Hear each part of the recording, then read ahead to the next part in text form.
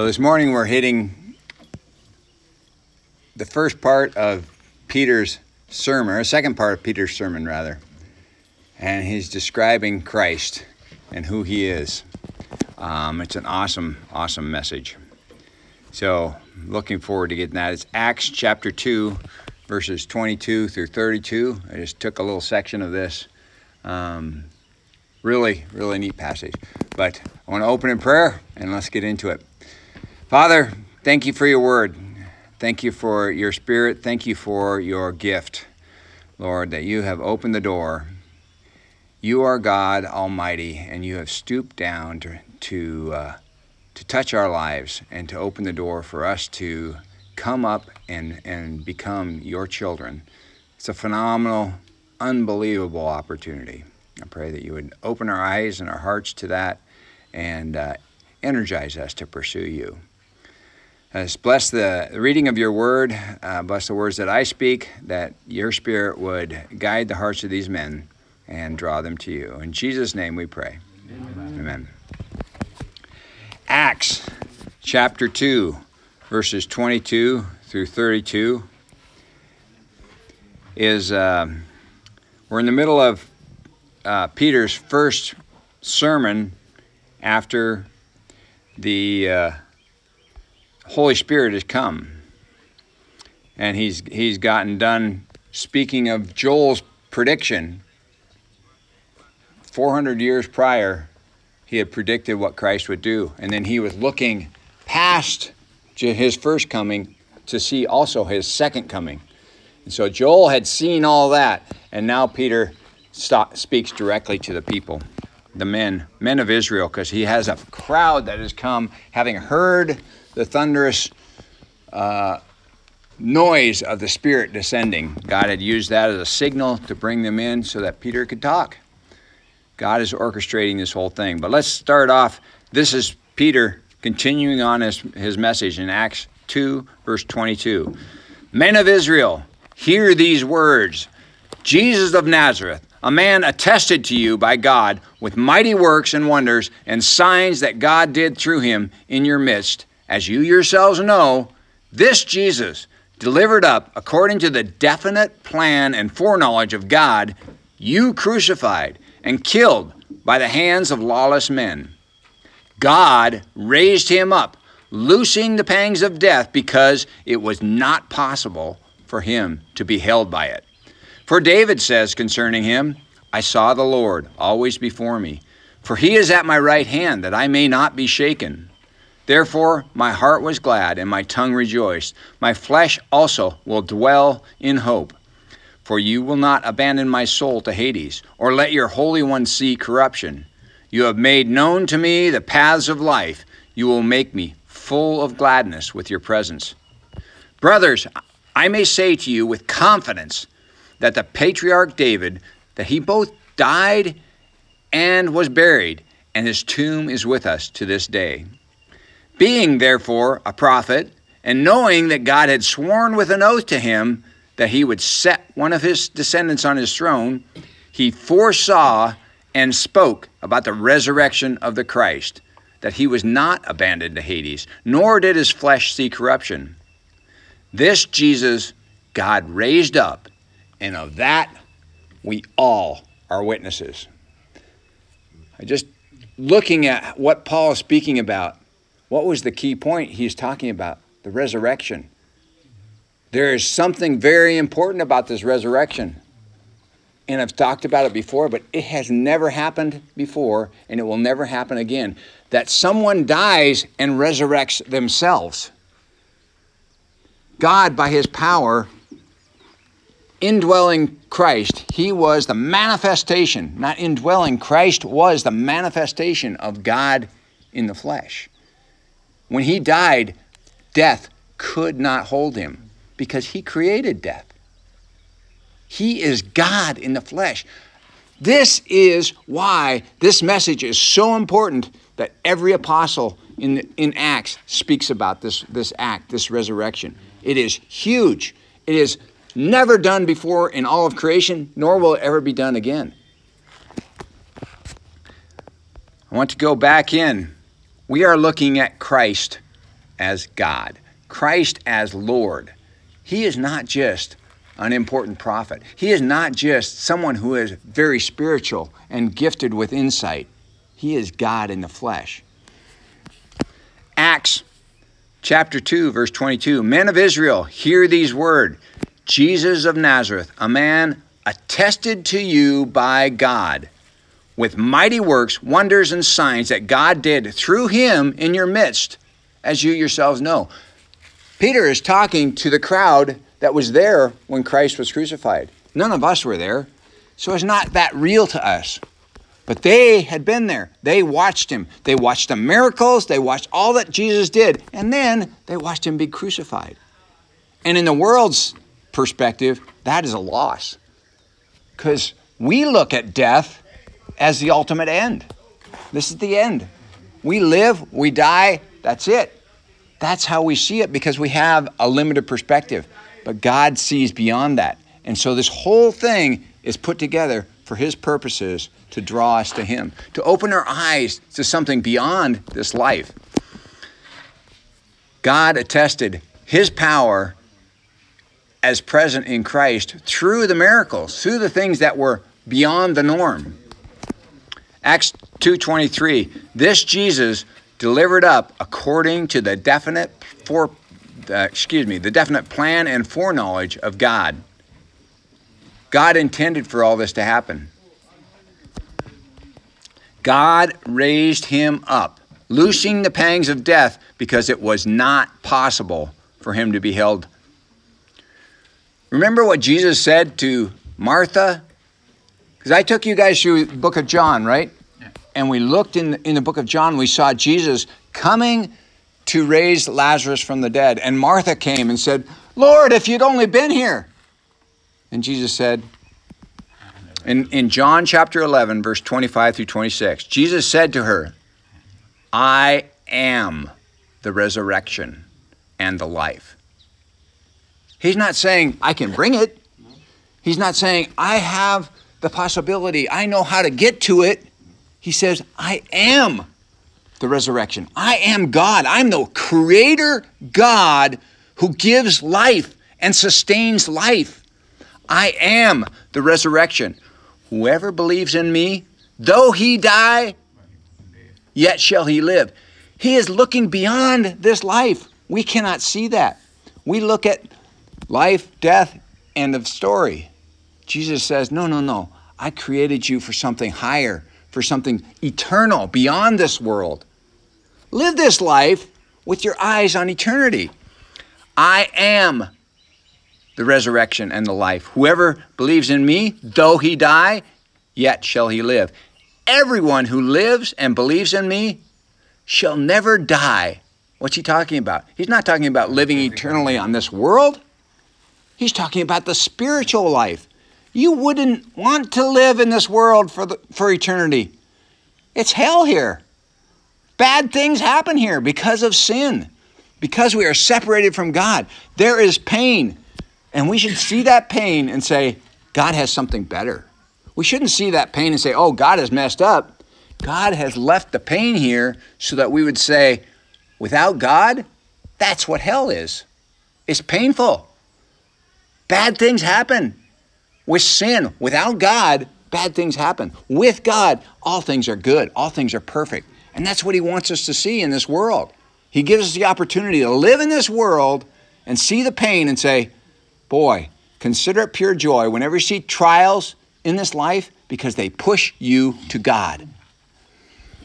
Everyone who lives and believes in me shall never die. That was Jesus' words to Martha. In Hebrews, the author of Hebrews says, in chapter 2, verses 14 and 15, since, therefore, the children share in flesh and blood, he himself likewise partook of the same things. He's speaking about Jesus.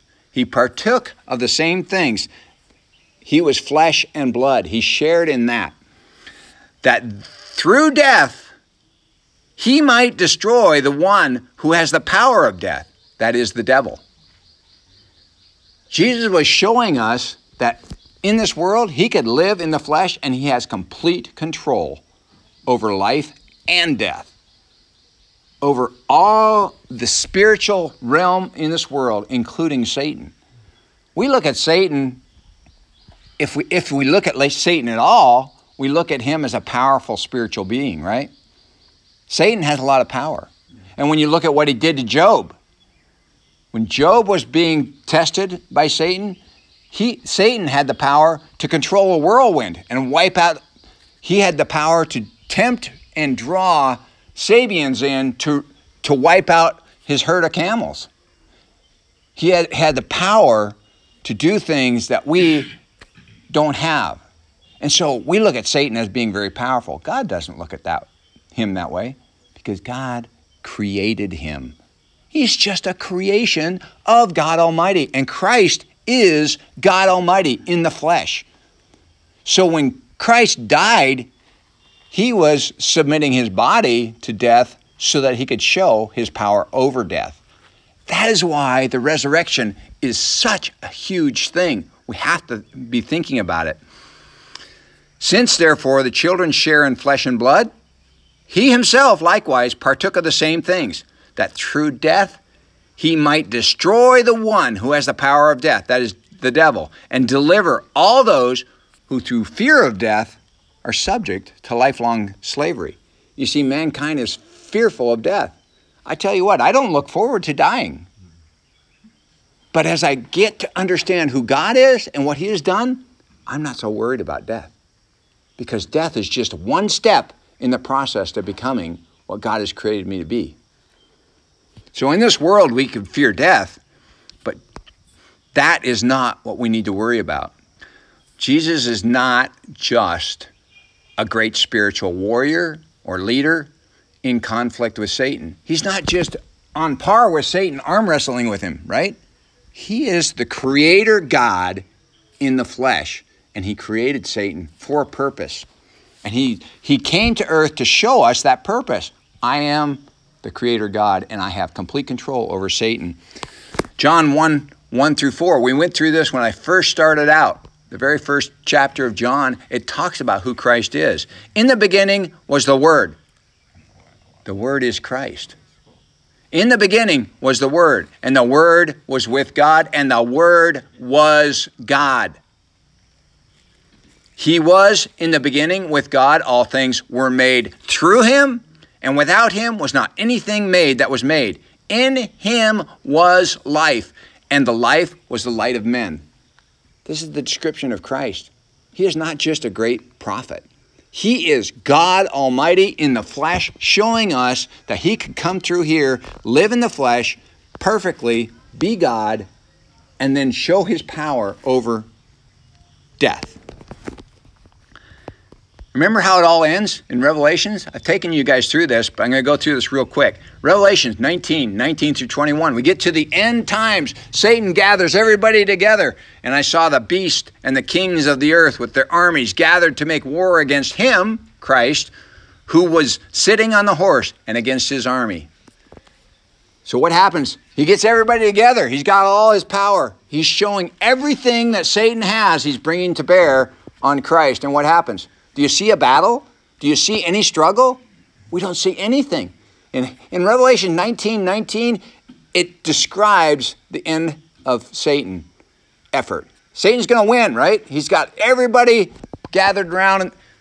And the next verse, all it says is, and the beast was captured, and with it the false prophet who is in its presence had done the signs by which he deceived. He's captured. End of story. No fight. No battle, because God is in control. And it's interesting.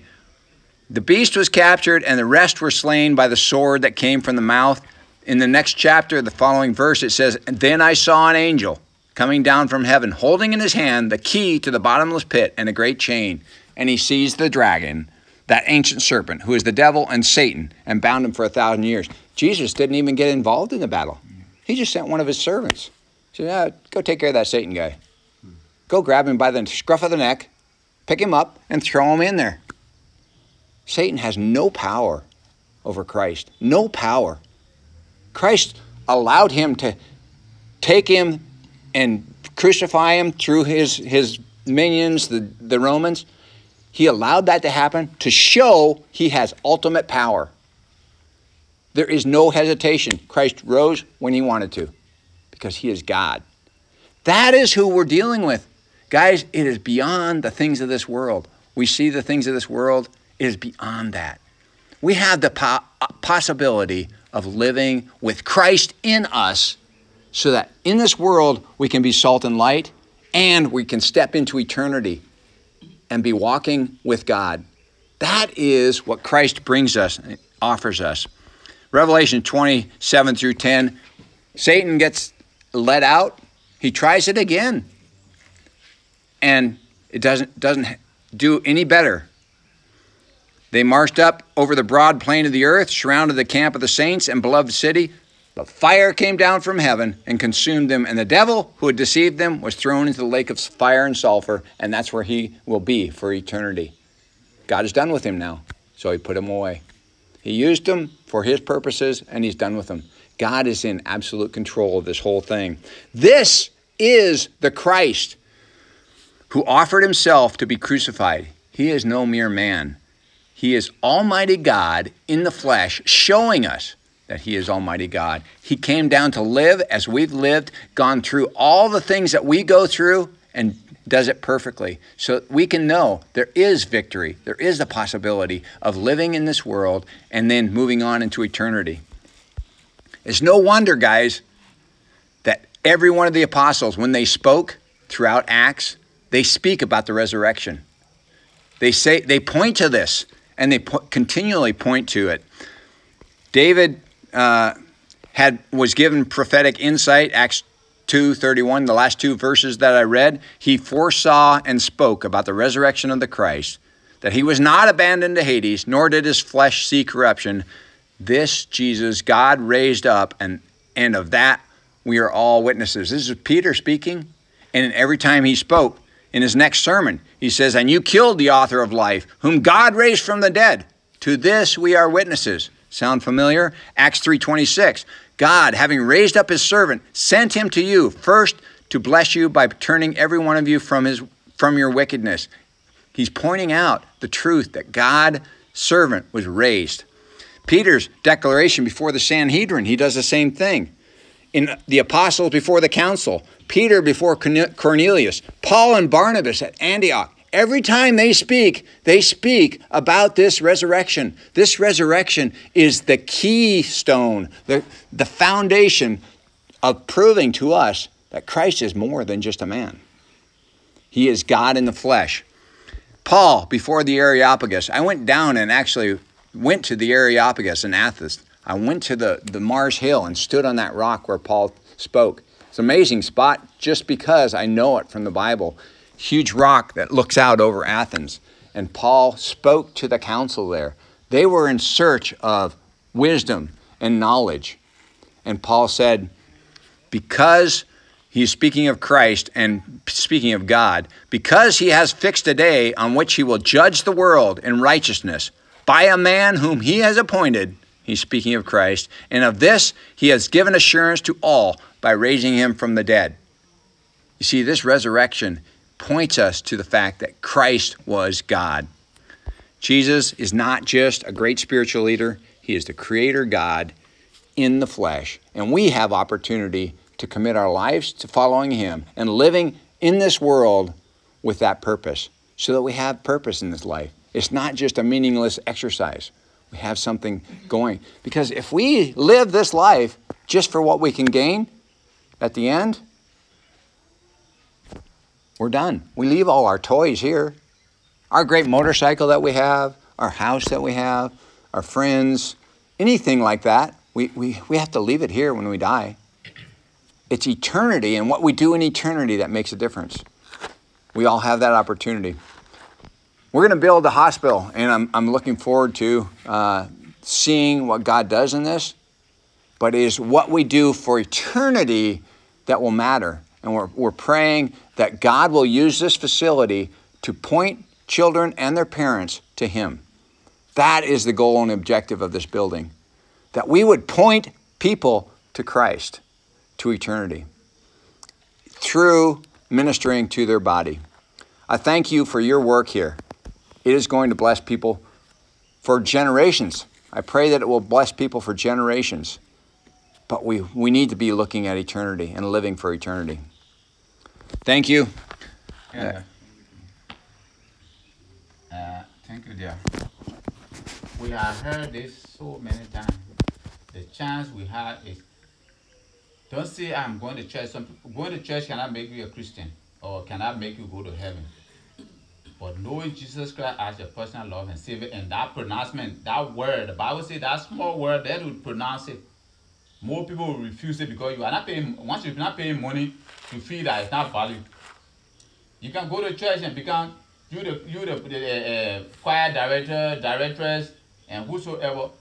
When that pronouncement had been made, I was sitting here listening.